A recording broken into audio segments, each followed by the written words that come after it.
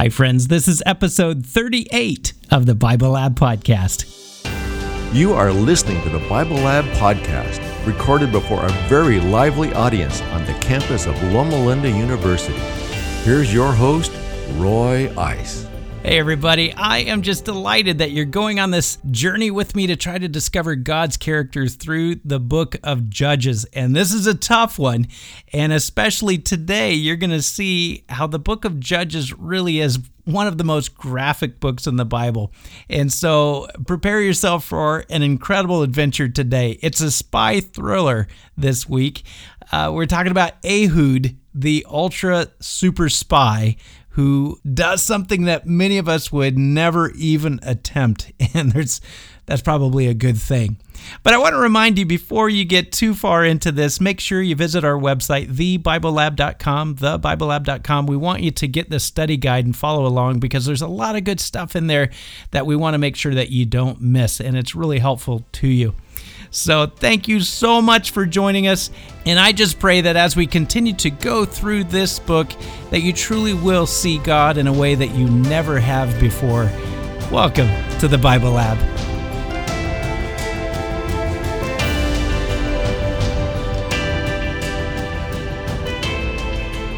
You guys ready? Yes, here we go. Number one, I really like spy books or movies. I really like, whoa, that was quick. Wow, the majority of this crowd, it looks like about 85% of this crowd says yes, and a bunch of other people quickly raised up a no.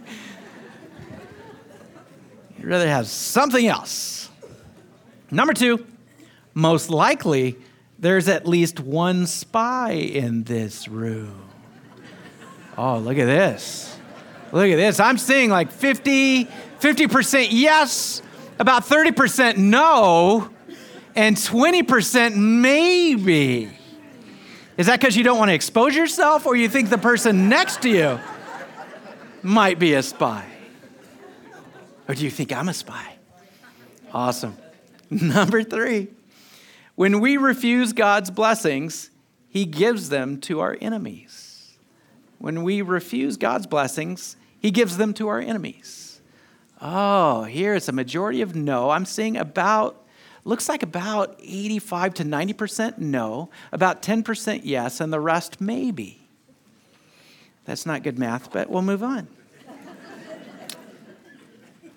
Some of you might change that answer. I'm not saying you're wrong. I'm just saying you're not right. After we read this, you might have to change that, but it's okay. It was up so quick, nobody saw your answer, except for me.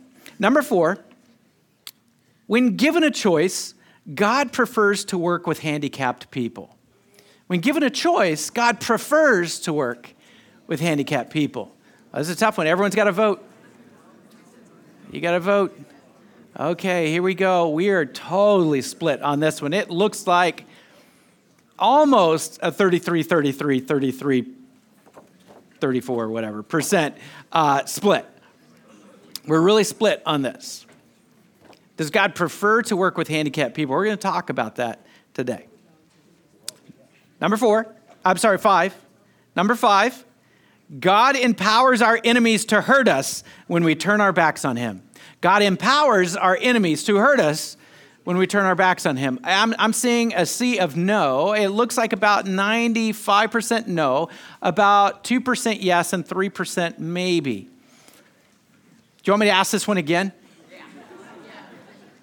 Okay, number five, God empowers our enemies to hurt us when we turn our backs on Him. You got the same answer. Do you want me to ask it again? No. Never mind, we'll move on. Some of you are going to have to rethink that because Scripture says otherwise. Scripture says otherwise. And we've got to wrestle with this because in our hearts, there are two things we just went through that we said, no, that's not God's character. And yet the Scripture that we're going to read couches God in that light and says that God does do that. He says when we refuse God's blessing, He does give them to our enemies. And secondly, when God empowers our enemies to hurt us when we turn our backs on Him, we're going to see that. And we got to wrestle with that because that doesn't seem very godlike, does it? Not the God that we've discovered. It may seem like the God that you grew up with, but as we've gone through researching and developing the character of God, we've noticed something about God. That God equals something. God is love. And any section of Scripture that tells you otherwise, you're just misunderstanding it. That's what we've discovered in 2 years, right? So we've got to take a look at this because all of us in our hearts, we're raising a different response than what the literal reading of Scripture would lead you to believe. So we're going to have to dig into that. And it's going to be a really interesting story. Now, I mentioned at the very beginning, I tried to find out who in this group really likes spy books or movies, and the majority of you do. The rest of you can go ahead and take a nap today. It's okay. There was about 8 of you. It's okay. But this is going to be a thriller. It's truly going to be a spy thriller today as we go through this story.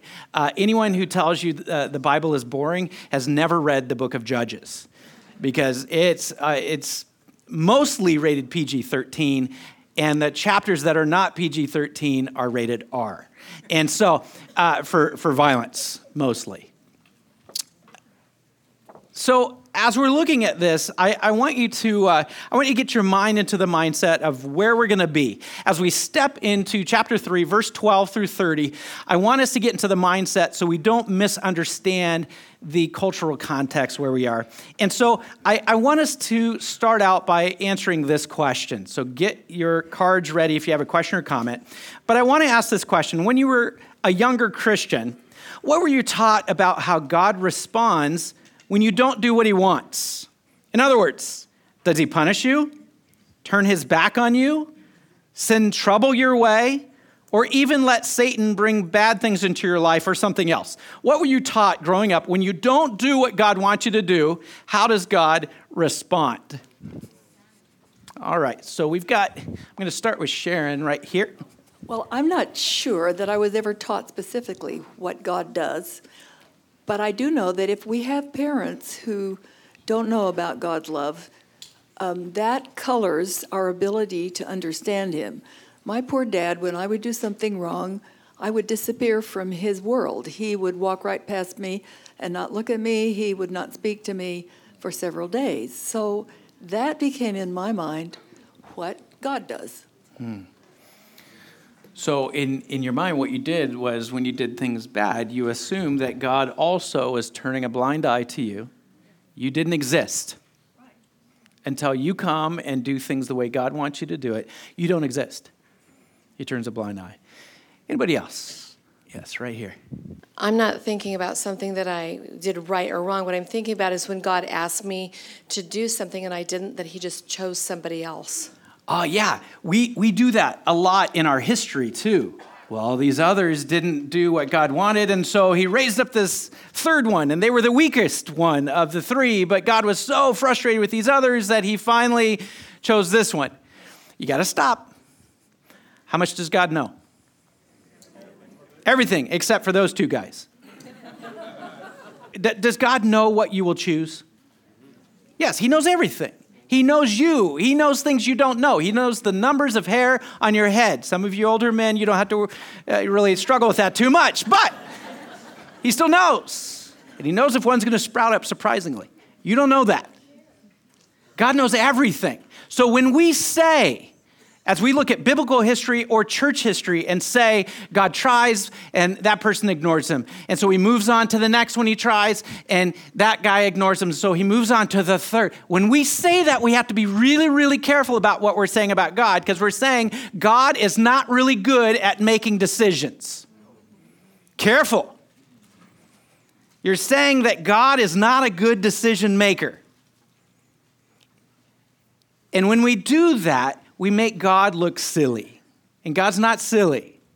So we have to be really careful. God is very specific about who he chooses and what time he chooses them. And he always chooses the right person at the right time.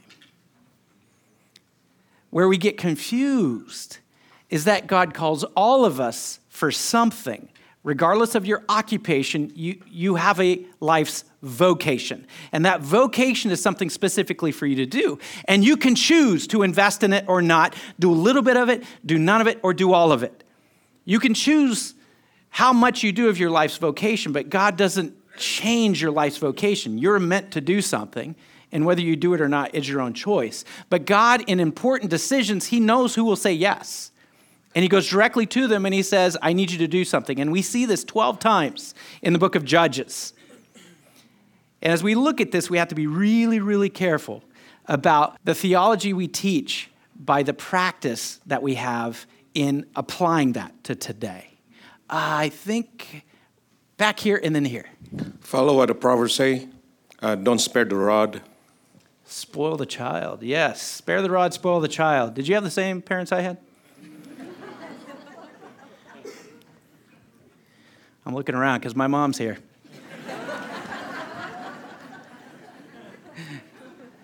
No, my mom was fair. My mom was very fair.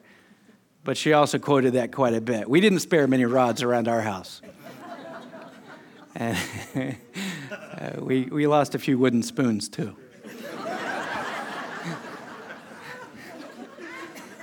I have to tell you, one time.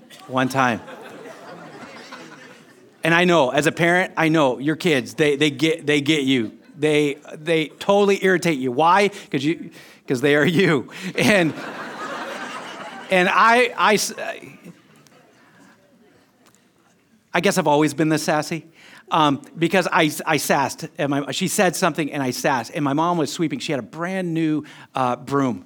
And it had this aluminum handle. And she was so angry. Now I deserved it. And she swung that thing. And that thing tacoed around my little behind. And I didn't even feel it. It's this cheap aluminum. It just bent, like tacoed right around me. And it took me a second to realize, that looks horrible, until I realized, you better fall down and fake cry right now.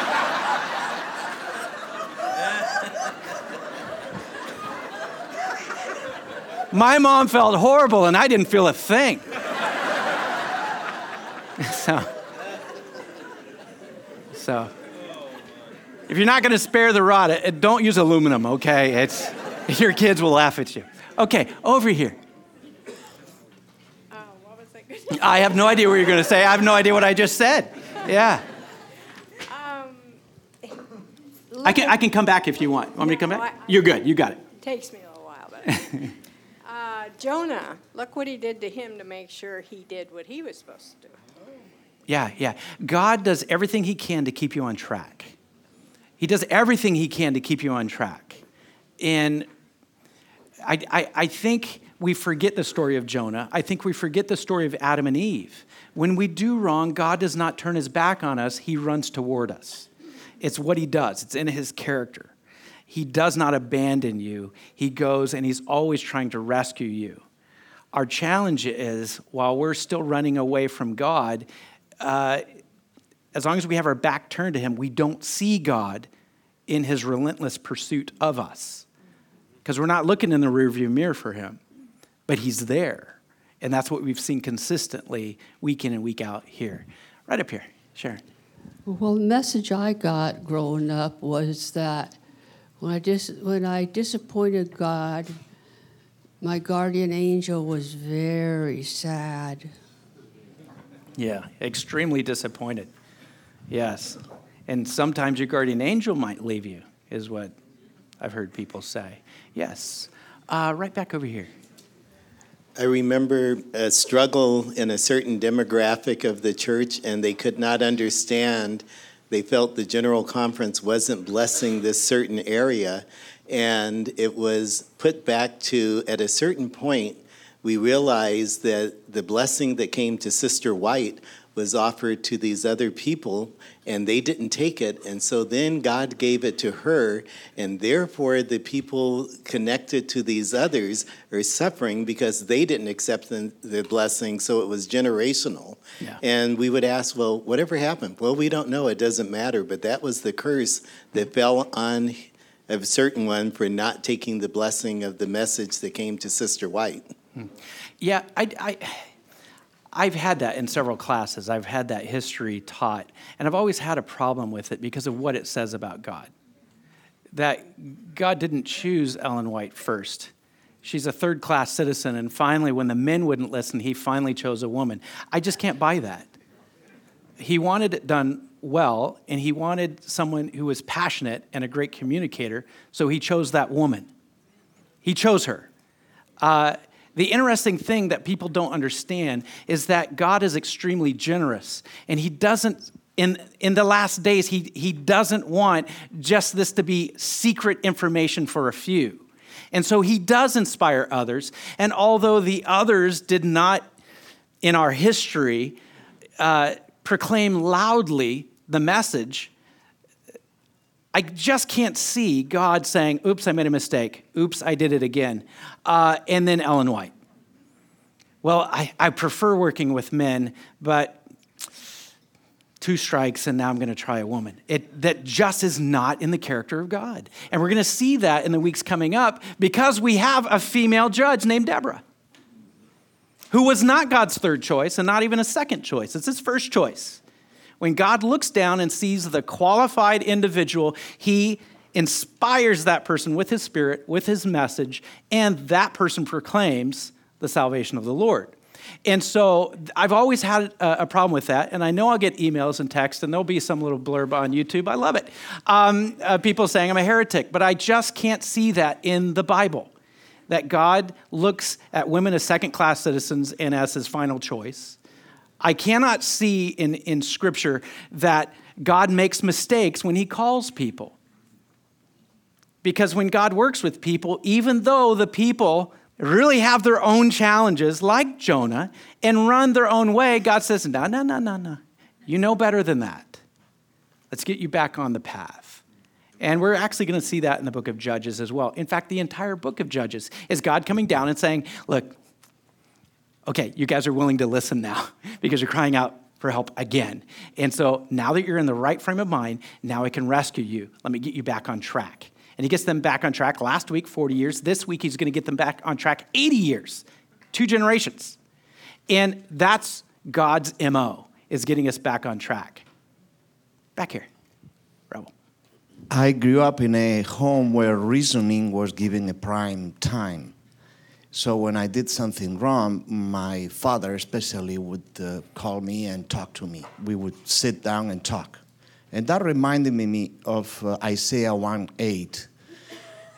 God says, come down, come here, let's talk, let's reason together. Your sins, your faults, your mistakes are red, they will be white as snow. Yeah. But one time my father changed his methodology. Instead of an aluminum rod, he used a leather belt. Ooh. And I remember that day. But the best thing I remember is that my brother shared the punishment. Yeah. It made it a little easier. Yes, it did. Exactly. Shared misery. Exactly. My sister used to get very upset because typically the reason why I was in trouble might have had something to do with what I did to my sister.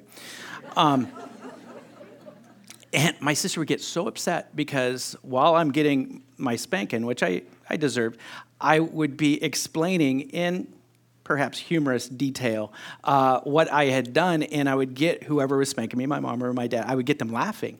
And they would stop spanking me because they were laughing, because it was funny. It was funny. And my sister would get so mad because she'd be like, you don't laugh when you're spanking me. And I said, because you're not funny.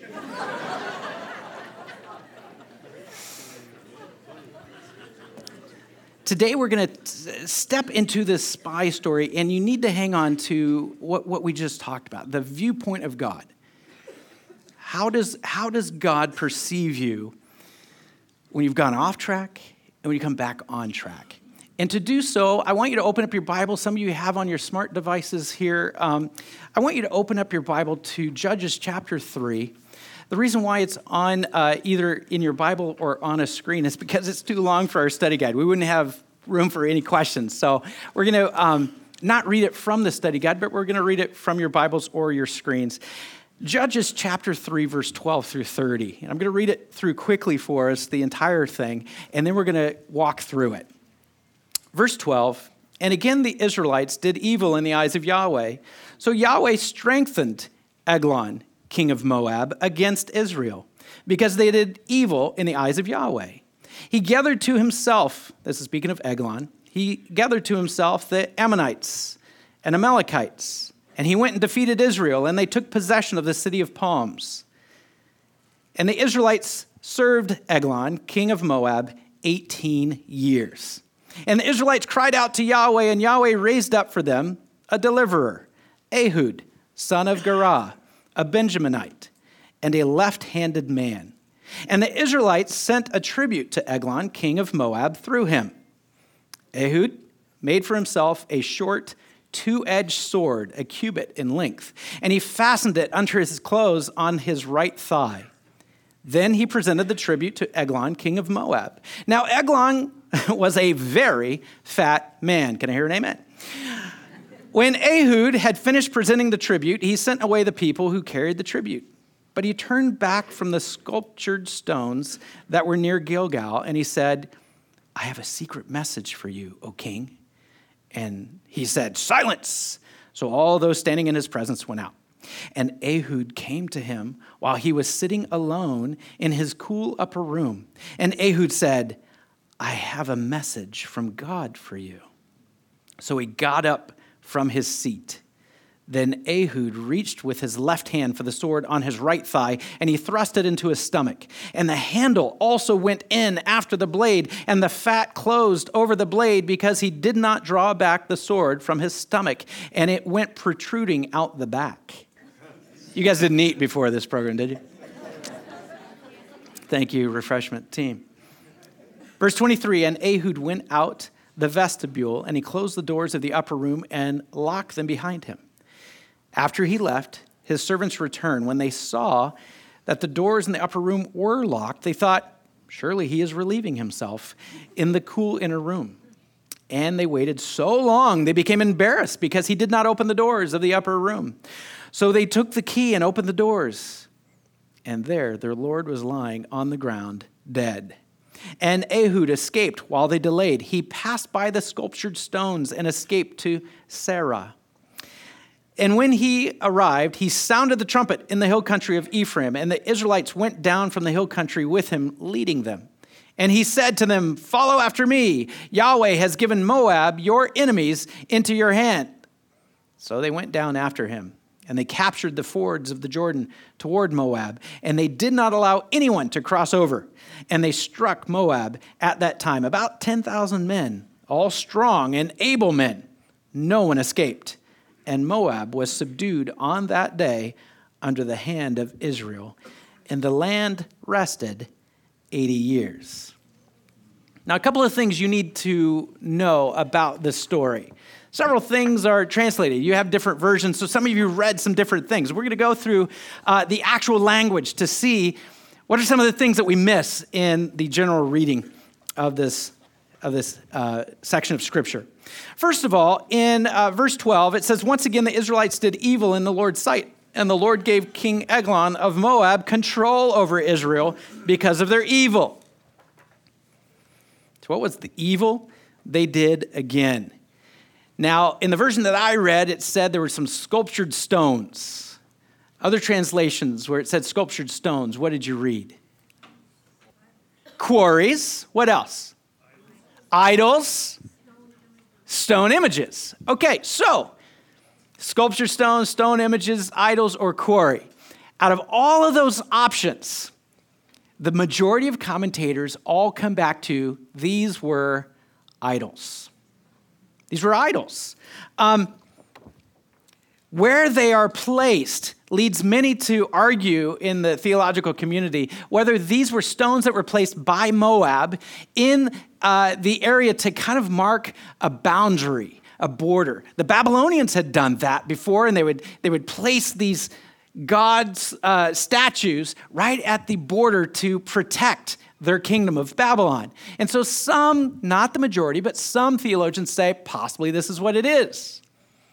I don't think it is, and the vast majority of theologians don't think it is. They think the challenge is, just like you've read in the first 3 chapters already of Judges, the Israelites did evil in the sight of the Lord. And what was the evil that we talked about last week? They worshiped other gods, the Baals and the Asherahs. Now, some theologians, a very few, say, well, perhaps these are the stones that after they crossed the Jordan River and defeated Jericho, which here, many of you, it's called the City of Palms, perhaps those are the stones that are erected there to remind the people that God delivered them into the Promised Land, that last gateway into the Promised Land. Perhaps these are those stones. Most theologians say no, because it's a different word. And the word that's used there for these sculpted stones is used all other places in the Old Testament to refer to idols of pagan gods.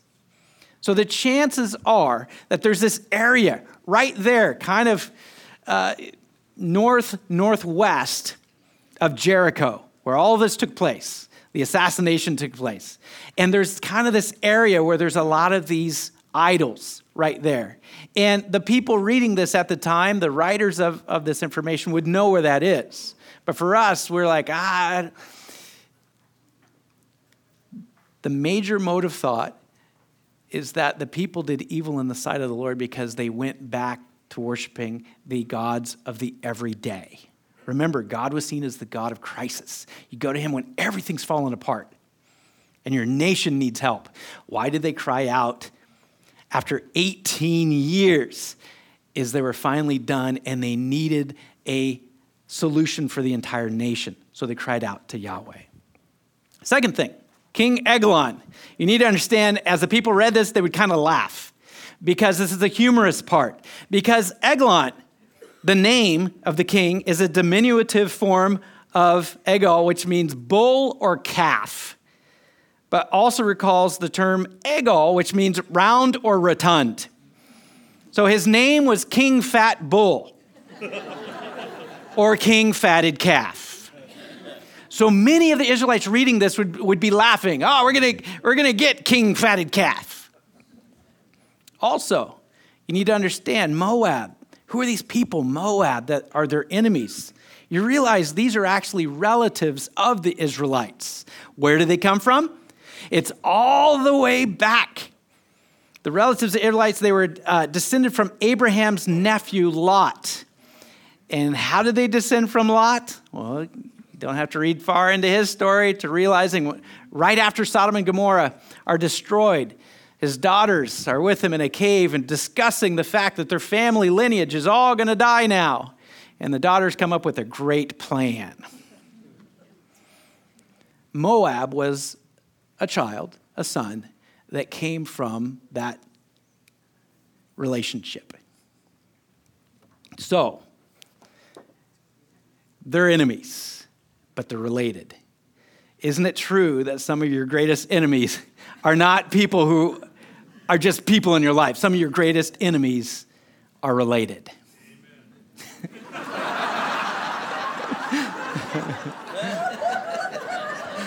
I had no idea I was going to get amen for that. That's awesome. Where's the love it cards? Yes. Now, reason why they got a big amen is because it's personal. When the pain is related to you, it's personal. It's personal. They know your buttons. They know how to get you, and they know things you wish they didn't because they use that. They weaponize that information against you. It's personal. Moab and Israel, that war is personal. Ehud, our hero, our spy, our agent that comes in and does something that we'd all be shaking. I couldn't do this. This is super spy stuff. Ehud, his name consists of two elements, A and Hud, which together denote basically a question. Where is the splendor, Majesty? Is his name. Where's the splendor, Majesty? It recalls to us another name that we find elsewhere in Scripture, like Ichabod, which means where's the glory in 1 Samuel 4:21. These names reflect the despondency of the time.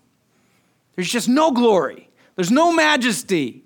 It's a mess. So he's named, we're a mess. Majesty, where is the splendor? It says he's a left-handed Benjaminite. Bad dude.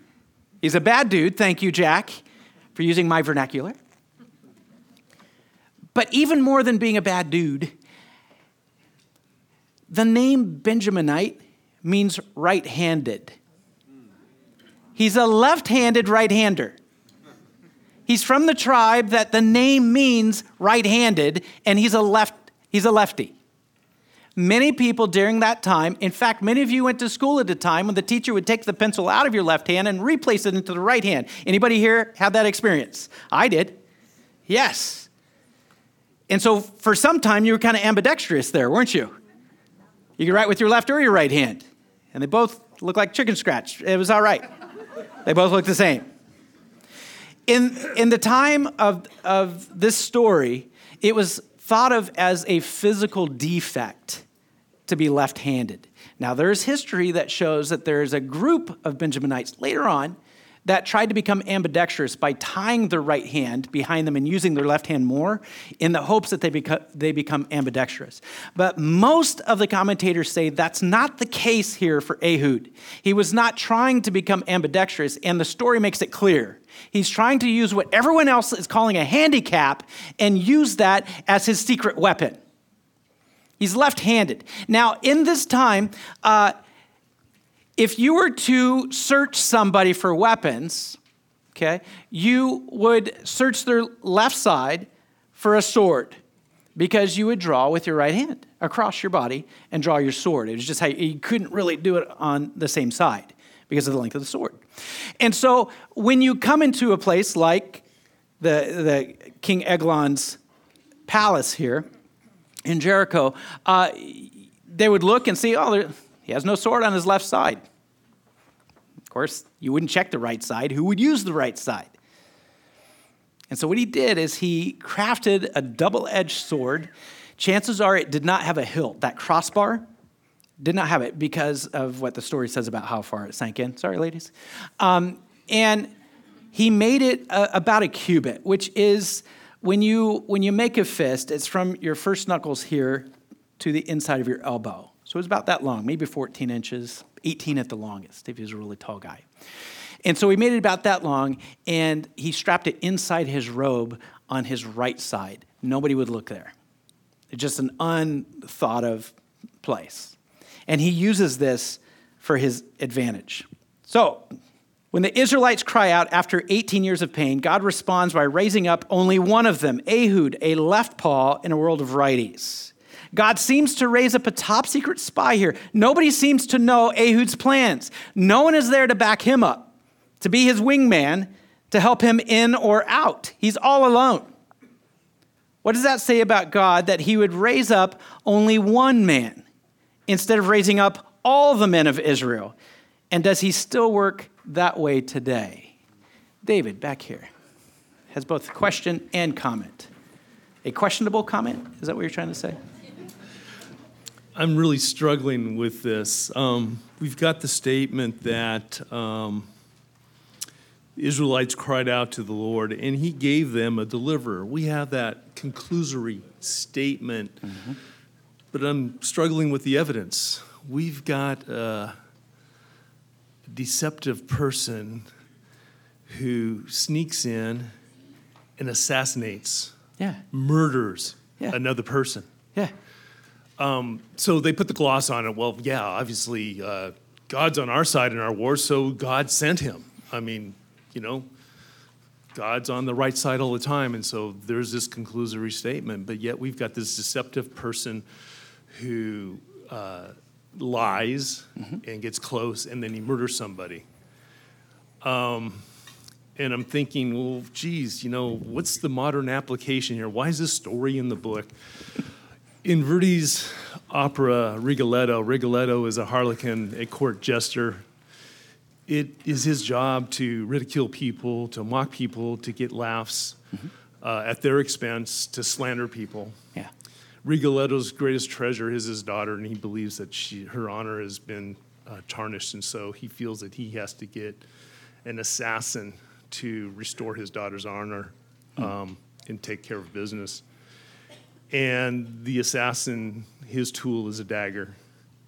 And he's talking to the assassin, and he says, you and I, we are the same. You have your dagger, I have my tongue. Ehud thinks he has license from God to murder a man who is ruling, a foreigner who's ruling over his nation. How many times do we think that we have license to assassinate our leaders? Yeah, yeah. In cowardly ways. Yeah. Yeah. In deceptive ways, and without, behind their backs and things. Yeah. I'm really struggling. I guess the question that I have is, was this really ordained by God? Is this what God wanted Ehud to do? Did he want him to murder this man? Yeah. Thank you, David. That is the biggest thing. I'm glad you're wrestling with this, because I want all of us to wrestle with this, because all of the commentators get to a point, and I started chuckling as I was gathering my notes together this past week, because you could tell what was going on in the mind of the commentators, saying, this is going to give a lot of the crazy people license to do some really despicable things. And so they went into long detail about looking at the whole of Scripture, about saying, look, we need to be careful about how we interpret this and use this as an application in our current context. And many of them were trying to do leaps and bounds and trying to help you understand. There in this story, unfortunately, does not go detail by detail about God's instruction and God's interaction throughout the process of moving King Eglon out of the way. And it makes a lot of us very uncomfortable, because it seems like God raised him up, but the idea came from Ehud. And so with that, we have to be really, really careful. Remember, you cannot build a theology based on one section of Scripture. You always have to take the entirety of Scripture and say, what does the Bible say about this topic? And then you get a balanced point of view. Otherwise, you can get a really imbalanced point of view, especially in the areas where the Bible is silent. And in this case, that's one of the greatest issues, is it's silent about God's instruction throughout this. Was this Ehud's plan, but God's raising up him to say, well, do something. And that's a huge thing that people are wrestling with. Yes, Sharon. I had the privilege of reading a commentary by Alden Thompson. Yes. Just before we got into this, and I would recommend that anybody who has access to his book, Who's Afraid of the Old Testament God, or the way he's quoted in the book, Servant God, would do that, because it's wonderful the way he explains how God somehow adapts himself to the rules of the understanding of the current culture. Yeah, exactly. Alden's incredible. I love his stuff. Doesn't verse 2 say that God did this to teach Israel about war? You know, it's interesting, because he comes back to this a couple of times. Now, as Seventh-day Adventists, within our fundamental beliefs, how do we teach the development of Scripture happen? Did God breathe word for word into the author according to our fundamental belief? No, Bible was written by inspiring individuals with thought. And the person, in their ability to grasp the thought, put it into their own words.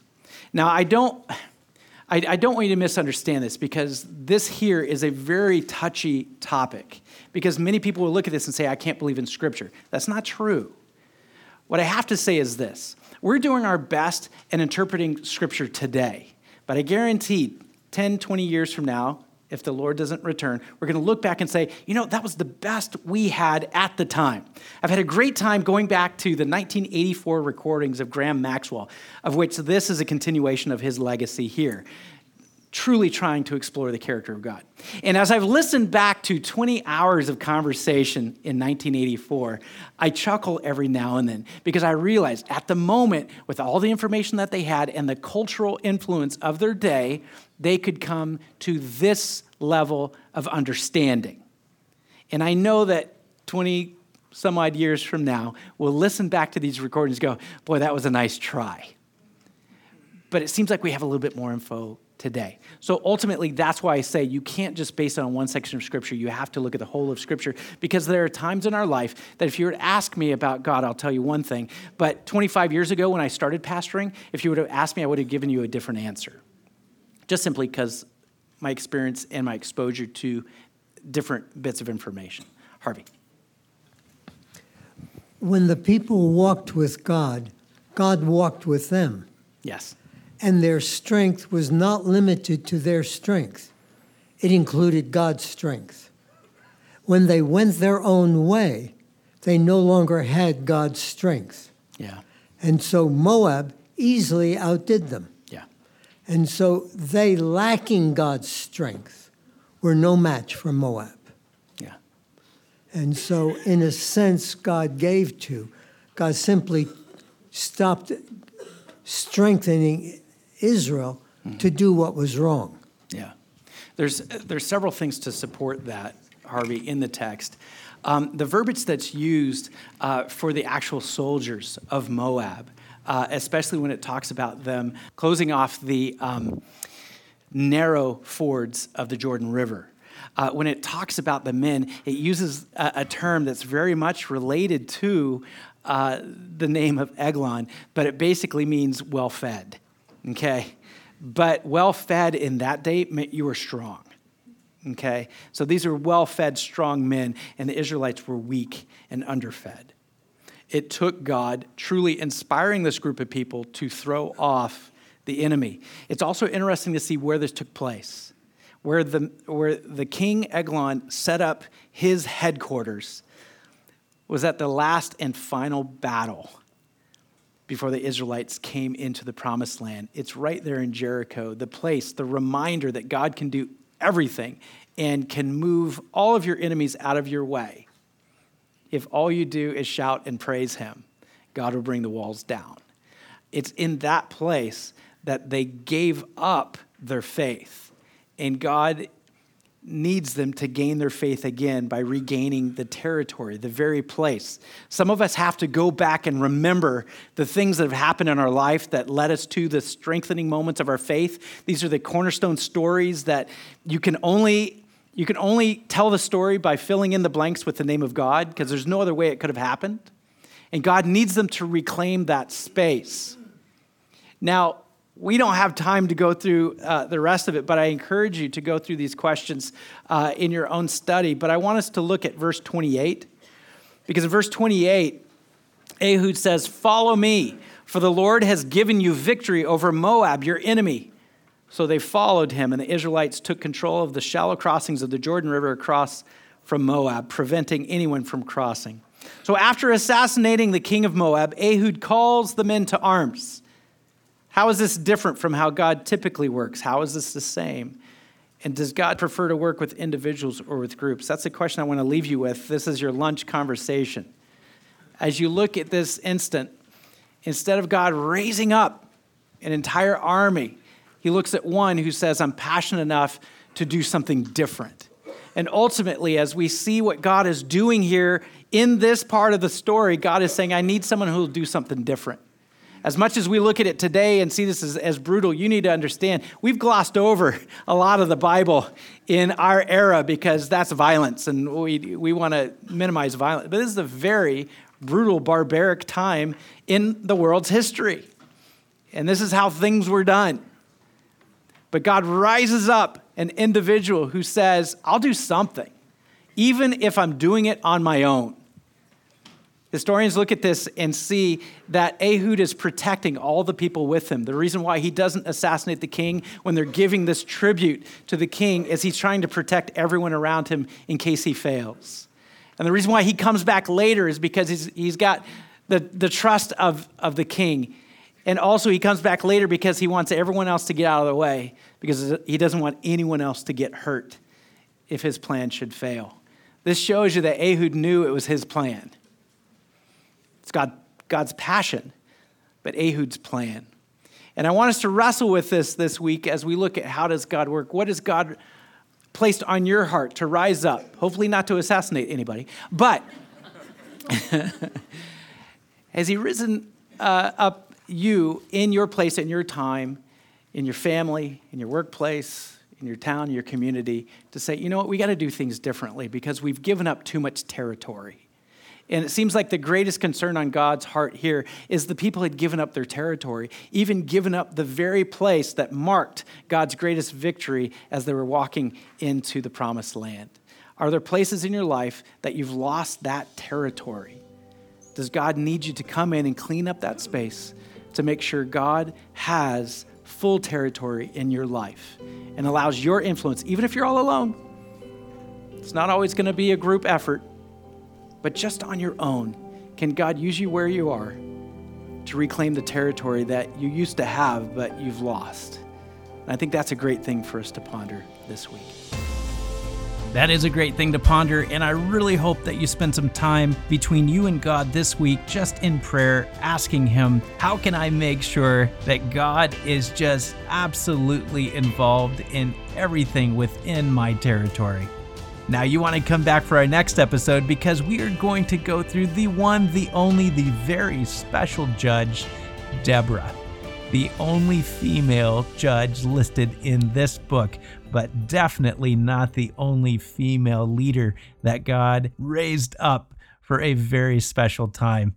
I also want to encourage any of you who are planning to make a trip out to us and you want to attend the Bible Lab for the very first time, please take note of what the very kind gentleman is about to say, because we want you to write to us, because you will have to have reserved seats. We are standing room only, and we want your experience to be the absolutely best because you've made the effort to come be with us. We want to show the effort of loving kindness and just accepting you into our community as a VIP member for that day. And so please make sure that you email us and let us know you're coming, and we will save you as many seats as you need.